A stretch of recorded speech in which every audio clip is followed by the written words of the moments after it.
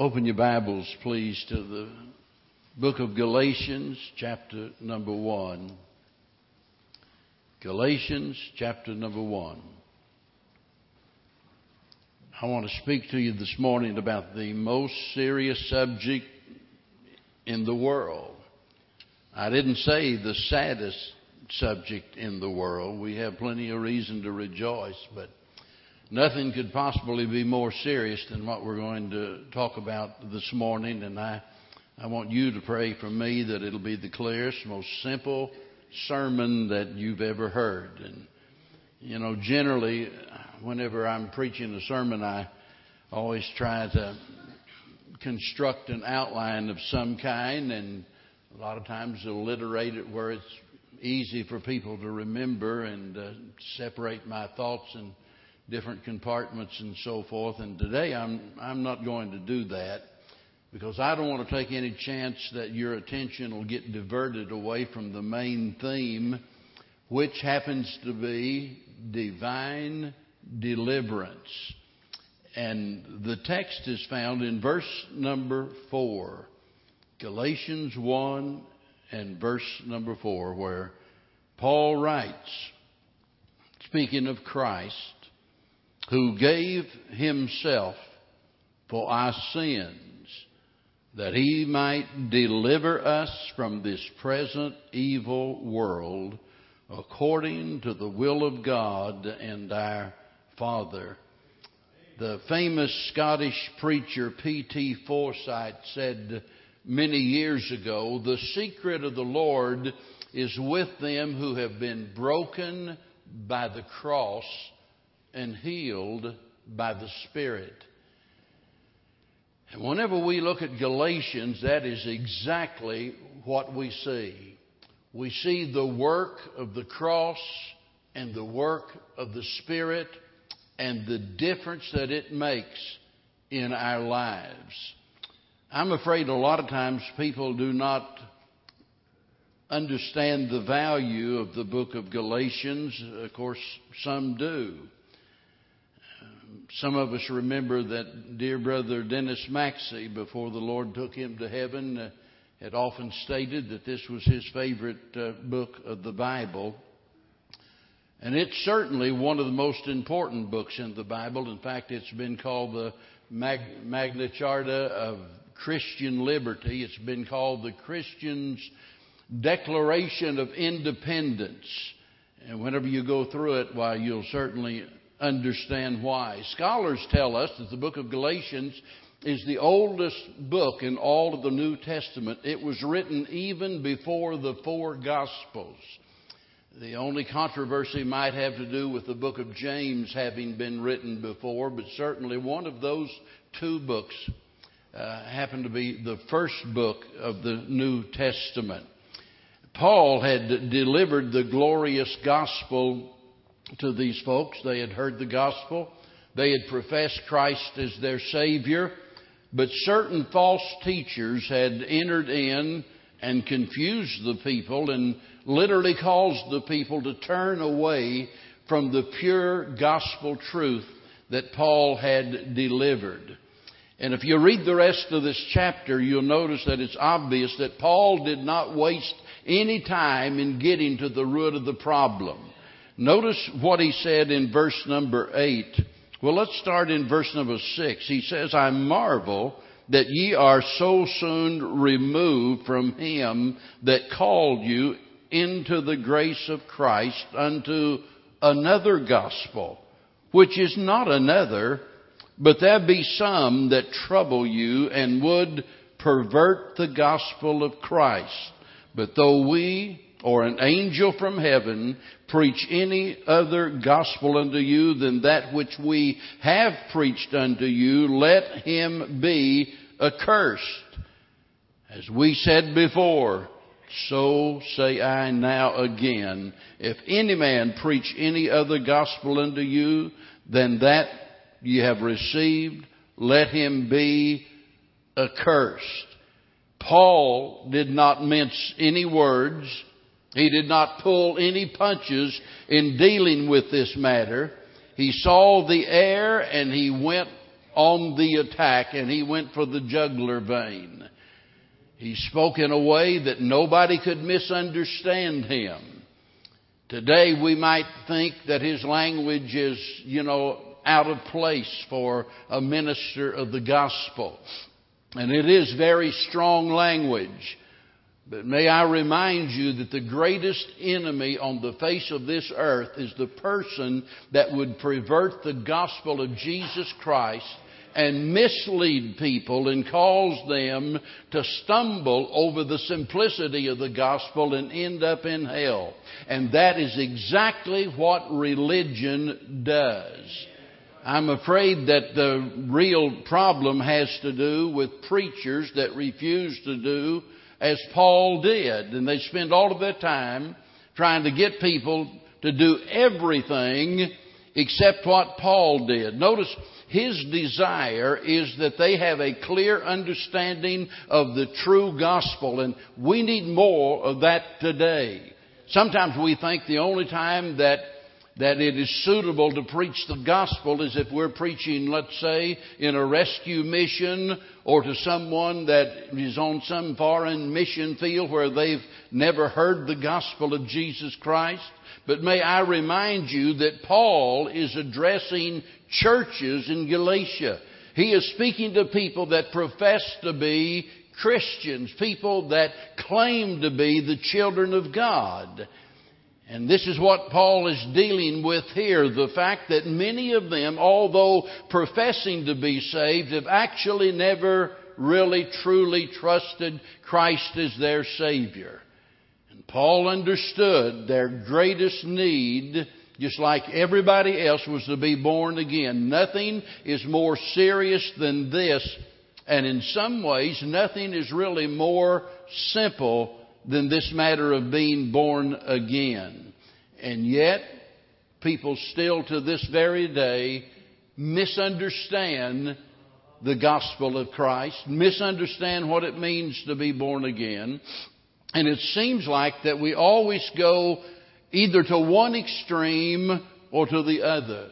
When I pastored in Cincinnati there, the church building was upon a place called Mount Adams, right downtown. And from up on that mountain, you could look down right on Riverfront Stadium and down on the city. But right up there at the very top, there was a Catholic church. And every year at a certain time, and of course from the top of that mountain all the way down to the highway on the back side over there were concrete steps. And every year at a certain time, those people would make their pilgrimage, whatever you want to call it. And literally there would be those that would be crawling on their hands and knees from down there all the way up to top, trying to express their devotion to their religion. Some people look upon that with great admiration, but I'm telling you that as far as salvation is concerned, that's not one bit different than those who throw their little children to the crocodiles in the Ganges River. There's no difference as far as effectiveness, because it's all man-made religion. It's all depending upon what we do, and people go to these great extremes trying to convince others that they are really God's people. But there's another problem. And this is the other extreme. And this is the one that I think gets the least amount of attention in our Baptist churches today. And this problem has often been referred to as easy believism. Easy believism. And that term has been kicked around so much that Billy Graham actually wrote a book by that title, helping, and by the way, Billy Graham is one of the very people that has been accused of creating that idea of easy believism. But with all of that aside, he makes this statement. He says, and the book, if I'm not mistaken, is entitled An Epidemic of Easy Believism. I haven't read the book, myself, but I certainly agree with what he says about there being an epidemic of easy believism. And all it's doing is creating more and more confusion. And we're not going into all of the details of that this morning. But far too many people, and let me try to sum it all up right here just in one little brief statement so you'll know what I'm talking about. When we talk about easy believism, I'm talking about somebody that believes that they become a Christian by simply giving their mental assent to historical facts and saying a little quick prayer. And automatically, and preachers tell them that, well, if you acknowledge those facts and you say this little prayer, and if you don't know how to say it, all you have to do is repeat after me, and they do, and then they slap them on the back and tell them, all right then, you're a child of God, you're saved, you don't have anything to worry about. And they believe that if you just know these certain facts, Jesus was born of a virgin. He lived a virtuous life. He died a vicarious death. He arose victoriously from the grave and ascended back to heaven. If you just acknowledge those things, that means you're saved. Well, the problem is multitudes profess to be saved, although, number one, they don't have a clear understanding of what the gospel is. I'm afraid if you ask the average member of the average Baptist church to give a definition of the gospel, they couldn't do it. They wouldn't have a clue. You think about that. What if your neighbor asked you, what is the gospel of Jesus Christ? There are professing Christians that do not know how to define the gospel of Jesus Christ.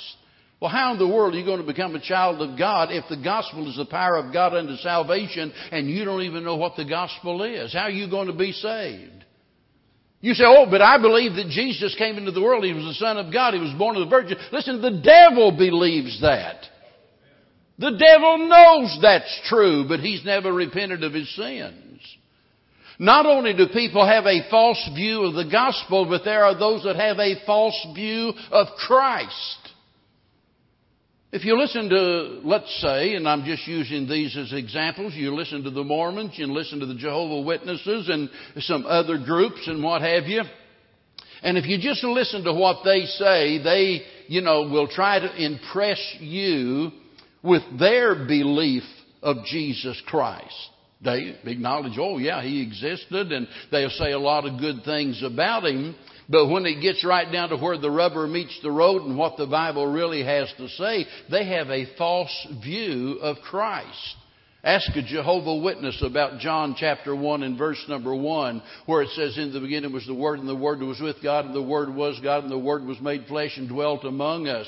Verse 14, we beheld His glory as the glory of the only begotten of the Father. They don't agree with that at all. Professing Christians that have a false view of the gospel, a false view of the Lord Jesus Christ. And then there are those that profess to be Christians that have never ever truly seen themselves as sinners. Let me tell you right now, you can never become a child of God. You'll never be saved till, first of all, you see yourself as a guilty, hell-bound, hell-deserving sinner. And a lot of folks don't believe that. There are those folks that believe, there is good in every person, and we just need to bring that goodness out. And Christianity, in their way of thinking, helps bring the goodness of man out. And they never see themselves as sinners. And then there are those that claim to be Christians that do not understand what the Bible means whenever it uses the word repent and the word believe. They have no idea what in the world. There are those in Baptist churches.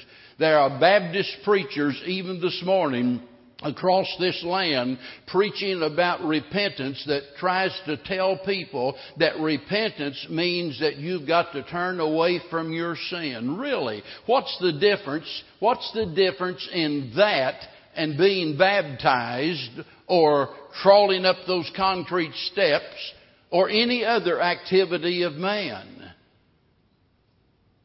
Isn't it a work? If it's something that we've got to do. You know, if somebody had told me I couldn't become a Christian until I stopped drinking, I didn't have the strength to quit drinking on my own. I didn't have the ability to do that. Well, you say, well, don't you think if a person repents that they change their ways? Well, absolutely I do. But repentance has to do, first of all, with a change of mind that results in a change of life as a result of trusting Christ as your Savior. And if you leave out that part about the change of mind, then you have distorted what the Bible teaches, and you have confused others into believing they've got to do something in order to be saved. Well, I can't become a Christian until I stop doing this and stop doing that and the other. And yet there are people today that claim to be Christians and have no idea of what repentance and belief is. There are those who claim to be Christians who depend upon works either to secure or to sustain their salvation. In other words, you've got to do these works in order to get it, and after you get it, you've got to do these works in order to keep it. If you believe that, you're lost.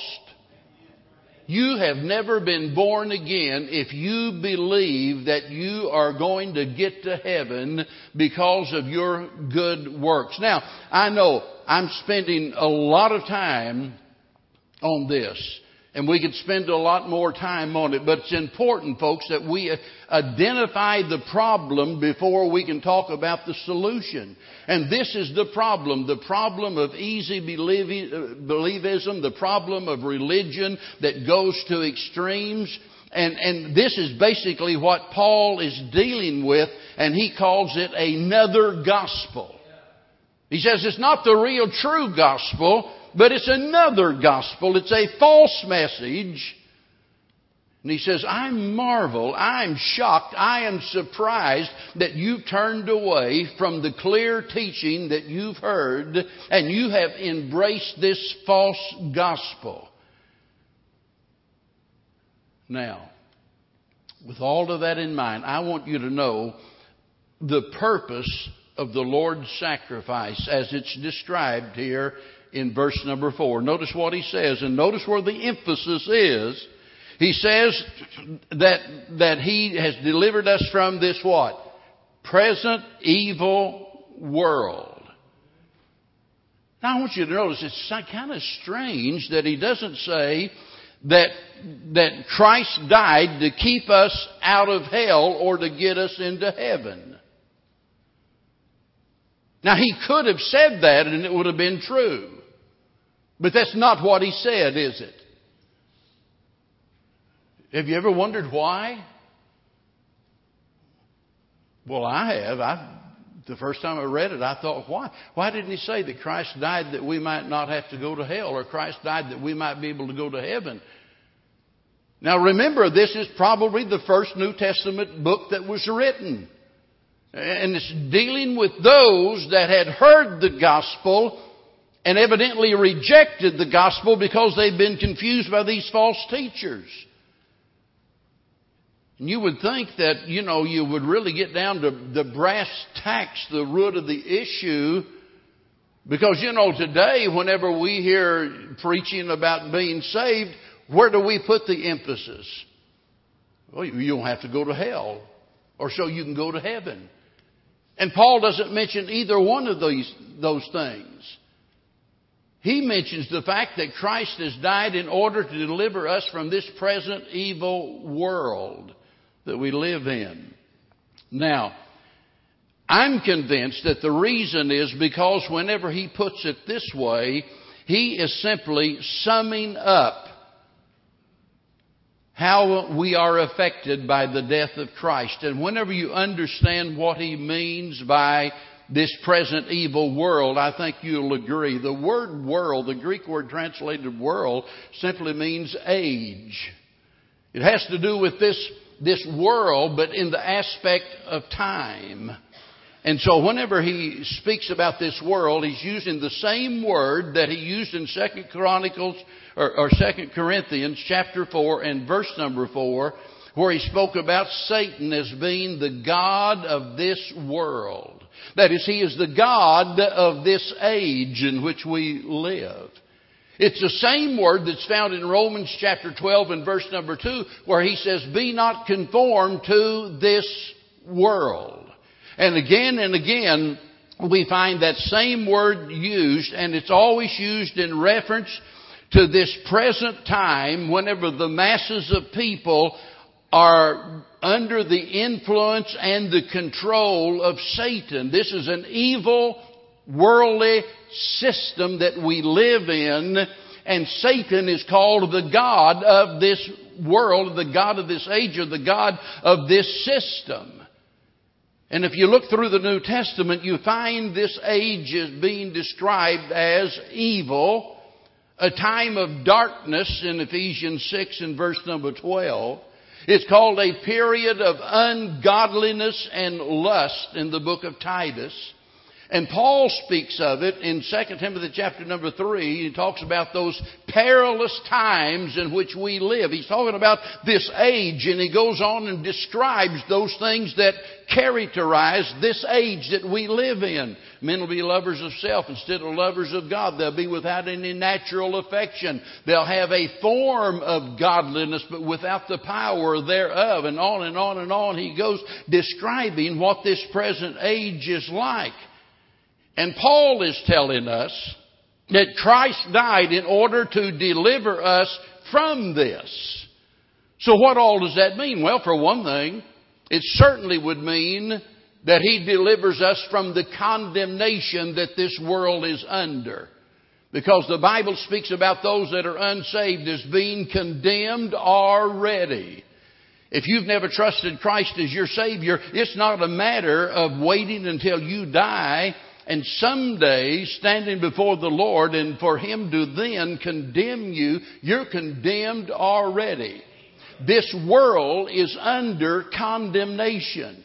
But whenever He delivers us from this present evil world, now look, He's talking about something that's going on right now. He's not talking about delivering us sometime in the future. He's talking about the fact that when we receive Christ as our Savior, we are delivered from this world. We're delivered from the condemnation of it. And just as Noah was not condemned with the world in his day, even so, we escape the judgment, the condemnation that's coming upon this world. Not only are we delivered from the condemnation of this world, we are delivered from the course of this world. Whenever Paul was writing to the church at Ephesus, if you flip over just a couple of pages in chapter 2, and I want you to notice, he's speaking here to Christian people, but he is describing how they were before they had trusted Christ. Notice verse number 1, and you hath He quickened, that is made alive.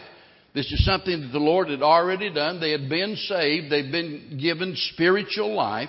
He is quickened. Notice what their former condition was. He says, who were dead in trespasses and sins, wherein in time past, that is before you were saved, in time past ye walked according to the course of this world, according to the prince of the power of the air, that's Satan, the god of this world, and the spirit that now worketh in the children of disobedience. He says, that's the way you used to be. That's your former condition, but now all of that's changed. Christ died to deliver us from the condemnation of this world and from the course of this world. And listen, folks, we can go on and on and on. We could talk about the corruption of this world, the customs of this world, the confusion of the world, the condition of the world, and on and on and on. We could just keep talking about all of those things, but surely that makes the point that when Jesus Christ died, He died in order to deliver us. In other words, we are redeemed from sin, we are reconciled to God, and we are rescued from this present evil age in which we live. That's what Christ did. Now notice how He does it. He says He gave Himself for our sins. Jesus came into the world on a rescue mission. Isn't that what He said? I came to seek and to save that which was lost. Boy, we could talk about that for hours. The purpose of our Lord's coming into this world is to deliver us from this present evil world, and He does that by the giving of His own self. Now, the question is, because Christ has done His part, amen? He paid the price. He made the sacrifice. He did everything that was necessary in order to deliver us. As far as He's concerned, the proclamation of emancipation has already been signed and sealed and delivered in the blood of the Lord Jesus Christ. But the fact remains, how do we appropriate what He has provided? That's the question. The first thing we need to do is consider the negative side of the issue. How is it that we are not saved? Look in Galatians again, chapter number 2. And notice what he says in verse number 16. Knowing that a man is not justified by the works of the law. Don't you wish the whole world knew that? Religious people do not know that, evidently. Because they keep telling us how we've got to keep the sacraments, and we got to be baptized, join the church, or do this or do that. And the Bible says that a man is not justified by the works of the law, but by the faith of Jesus Christ. Even we have believed in Jesus Christ that we might be justified by the faith of Christ and not by the works of the law. For by the works of the law shall no flesh be justified. Now look at verse 21. I do not frustrate the grace of God. A lot of people do. But Paul said, I don't. For if righteousness come by the law, then Christ is dead in vain. There would have been no reason for Jesus to suffer and bleed and die on the cross. No reason for Him to come into this world had we been able to secure salvation by our effort to keep the law. Something that, by the way, that we could never really fully do. Now that's the negative side. On the positive side, he tells us that we are saved by, in the verse we just read, we're saved by faith. That is by believing in the Lord Jesus Christ. Look in chapter number 3. Now you say, well, I already know that. Well, a lot of folks don't. A lot of folks are confused about it. Verse 11. But that no man is justified by the law in the sight of God. It is evident, for the just shall live by faith. And the law is not of faith, but the man that doeth them shall live in them. Christ hath redeemed us from the curse of the law, being made a curse for us. Now look at verse number 26. For ye are all the children of God. How? By faith in who? In Christ Jesus. You know, it's no wonder that when Paul gets down to the end of this letter, I want you to notice what his concluding thoughts were. Verse 14, but God forbid that I should glory, save in the cross of our Lord Jesus Christ, by whom the world is crucified, put to death unto me, and I unto the world. He's saying that's the only thing we have to brag about. The only thing that we can boast in is in the cross of Jesus Christ. Now, whenever you go back to chapter 1 and verse 3, just before our text, Paul prays for these people that they might find grace and peace.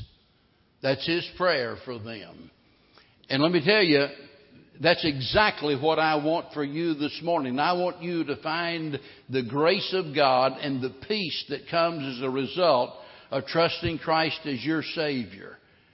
You have to realize that only Jesus Christ makes that possible. There is no grace and there is no peace apart from Jesus Christ.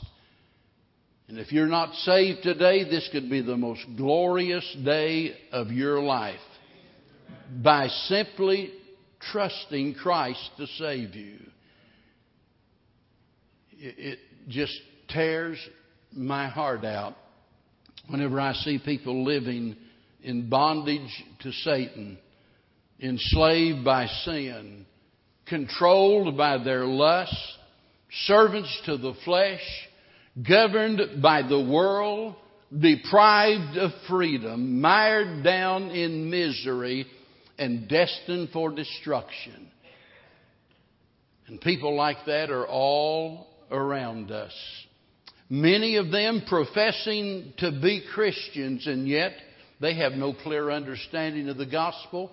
Professing to be Christians, but no clear understanding as to the person and work of Christ. Claiming to be Christians, but yet they do not even understand what it means to repent and to believe on the Lord Jesus Christ. Claiming to be Christians without any evidence whatsoever that their conduct is any different than it was before. Without any evidence that they've ever been delivered from the power of sin. Claiming to be Christians, but loving the world rather than loving Christ. And the Bible tells us that's impossible. We cannot love God if we love this present evil, wicked system that we live in. And to see people living in bondage like that is so very heartbreaking. And I want to tell you, it doesn't have to be that way. Because with the Lord Jesus Christ, you can find favor with the Father. I say that because in Ephesians it says that He hath made us accepted in the Beloved. If you're willing to accept Christ as your Savior, God's willing to accept you as His child. There's favor with the Father through Christ. There is the forgiveness of our sins. I said earlier, you'll never be saved until, first of all, you see yourself as a sinner. On that Sunday many long years ago there in the Community Baptist Church in Willard, Missouri, and I stood there that morning and heard the preaching of the gospel. And listen, nobody had to convince me as to whether I was a sinner or not. I knew that better than anyone. I knew I was a sinner, and I knew I couldn't help myself. And I believed that the only one that could possibly save me was the one who died for me. And I put my trust in Him that day, and He delivered me from this present evil world. Now, listen, I'm still in it, but I'm not of it. Amen. And I'm not perfect, but I'm justified in the sight of God based upon what Christ did for me. Regardless of who you are or what you've done, of how dirty, rotten your life has been, I want you to understand there is forgiveness with God if you trust Christ as your Savior. Not only forgiveness, but there's freedom with Him. There is fullness. Not only fullness, there is fulfillment. The only way to ever really be satisfied in life is to have a personal relationship with Christ. And I'll tell you what, if you're here this morning and you think, well, I'm already Christian, I don't need a simple message like this. I feel sorry for you because the things that I've just said are reason to rejoice. And if that doesn't melt your butter and ring your bell, if that doesn't get you excited, there's something wrong in your life. That ought to get us excited when we think about what Christ has done for us. It says He gave Himself for us. You'll never be saved. You'll never be safe. You'll never be secure. You'll never be satisfied until, first of all, Jesus Christ is your Lord and your Savior. Do you know this morning, based on what the Bible teaches, that there's evidence of it, that you know beyond a shadow of a doubt that you have trusted Jesus Christ as your Lord and Savior? Do you know if you died today that you'd go to heaven? Now, I know that if I said, okay, all of you believe that you're a Christian, you're going to heaven, raise your hand. And probably nearly every hand in this room would go up. Is there any scriptural evidence that you're really, truly a child of God? Because you see, in the final analysis, it doesn't really matter what you think about it or what I think about it. It's what the Lord thinks about it. You say, oh, I'm quite satisfied with my beliefs. Well, that's not going to keep you out of hell. You can be satisfied all you want. Or you can convince me that you're really a child of God, and your next door neighbor asks, what about old so-and-so? What do you think? Is he really a Christian? I say, oh yeah, I believe he is. He's in church every single week. He gives more than 10%. He does this and he does that and all of these things. Look, you can fool me, but you can't fool God. He knows the truth about you. And it's time that you face the truth about yourself. And right here's where you find the truth. Paul said, I'm shocked, I marvel that you are so soon removed away from the pure, true gospel that was preached unto you, and now you have embraced another gospel that is in reality not the true gospel.